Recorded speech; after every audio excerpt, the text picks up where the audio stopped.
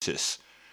Come on, Birds of Prey. Well, DC released one of the only big comic books so far this year, and it was a bit of a failure. Oh, now my phone's not coming up.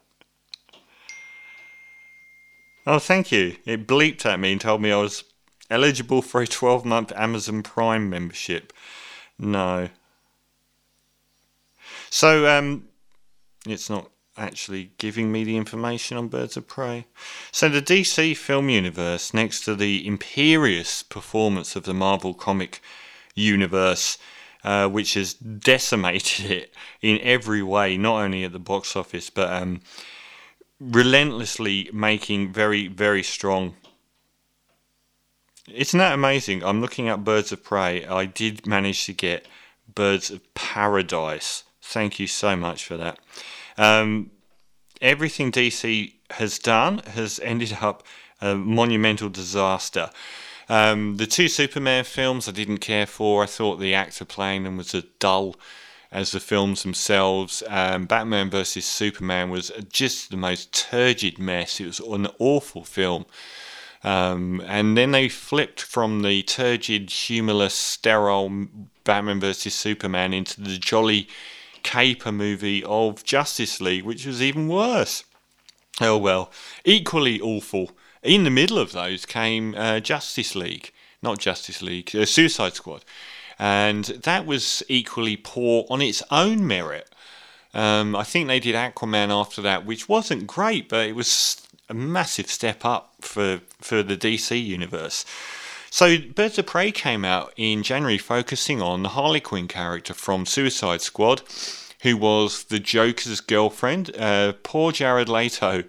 He was the Joker in that film and then got completely kicked into touch by the Joaquin Phoenix taking over the role, which he wasn't very happy about.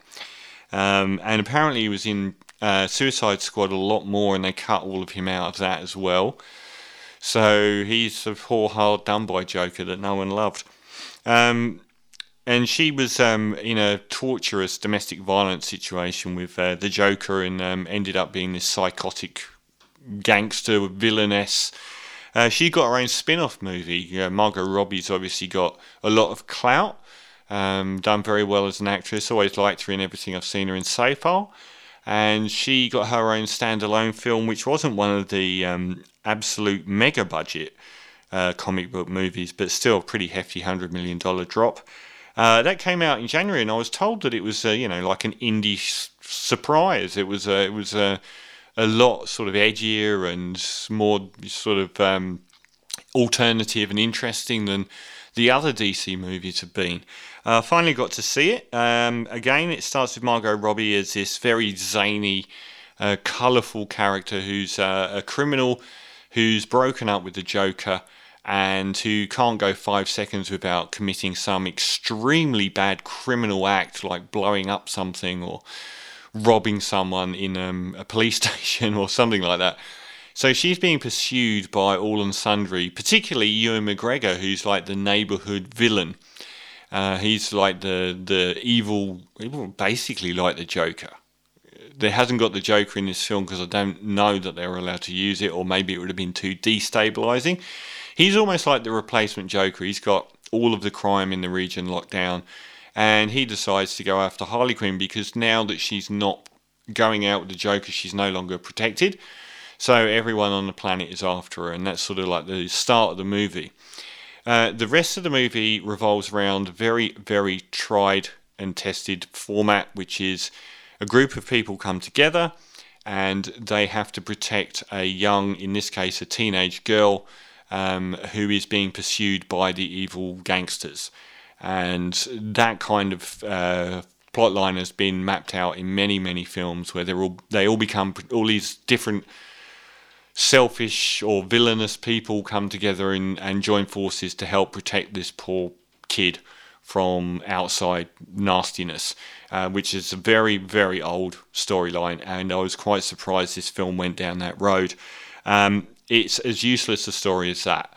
I cannot believe that this didn't offer something. I thought it was going to be some paradigm-breaking movie, and it just literally offered four people sort of becoming partners, even though they're sort of enemies a bit, in order to protect this one kid.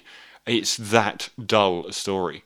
I nearly turned this film off in the opening half an hour because it was so zany and saccharine in its bombast of colour and voices. She's got, like, I love Margot Robbie, but she does the whole Betty Boop sort of full-on accent and has all of the Cyndi Lauper from 1982 colour schemes going on, which is hard to digest when you're being hammered over the head with it all of the time.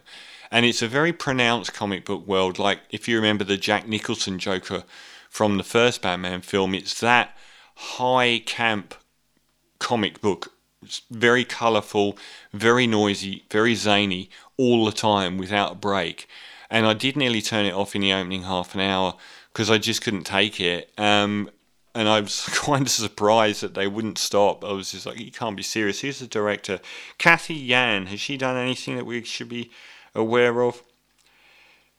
Dead Pigs, if you've seen that, but I don't think many people have. Now, the saving grace was the introduction of the rest of the cast, which I actually liked, and the story, even though it was very dull, it gave breathing space to the movie because it was so high octane in the opening half hour. Everything was very annoying and grating, and then once the story sort of it kind of gave the characters an opportunity to breathe and not speak in one-liners, which got very tedious very quickly. The rest of the cast I actually liked. Journey Smollett-Bell. Now, if you know Dave Chappelle or have watched the news in the last couple of years, she's not been helped out in her career by her brother Juicy Smollett, who's the guy who got beaten up by two Ku Klux Klan wearing rope garnishing racists with Trump caps on at 3 a.m. And the whole world went, "You're lying," and he got busted and prosecuted because he just made the whole thing up, and they found these two guys that he'd paid to do it, and I don't know if he's still facing court over this, but his career tanked. Empire, I think the TV show that he was on, I think that got cancelled. The reverberations on it were pretty dire. But anyway, his sister is in this film, and she's a pretty decent sort. There's a bit of Zoe Kravitz, I would say. Rosie Perez I love, and she's back, and I saw her in a film that deserves a cult reappraisal called it's a word for lawyer beginning with C, and it's not concierge or consultant, but anyway, it's Ridley Scott directed film. She was in that, and she looked about 100 years old. She looks great in this, and that was about 8 years ago.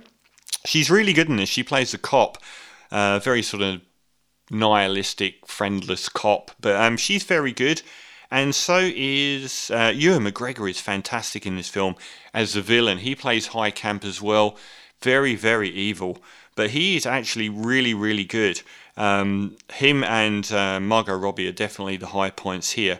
But who's the other one? Mary Elizabeth Winstead, who you recognise from a lot of films, including the dreadful Michael Cera. That doesn't narrow it down. Everything he's done is dreadful. Scott Pilgrim versus the World, or whatever it was called. She was the object of every video game player's desire. She's great in this, Mary Elizabeth Winstead. So the four girls come together, and they're an appealing team. And the villain against him, Ewan McGregor, is fantastic. But the story's so dull, and it's hammered into you with such vibrancy that it's annoying beyond belief. Suicide Squad was a lot darker, and it was still pretty zany, but at least it had sort of a bit of noir edge to it. This is pure candy, and the volume's up to 10 on a lot of the film. And the whole plot line of them finding this girl who's in trouble and then protecting her and having one standoff, really, with the villain, and that's the whole movie, is really weak.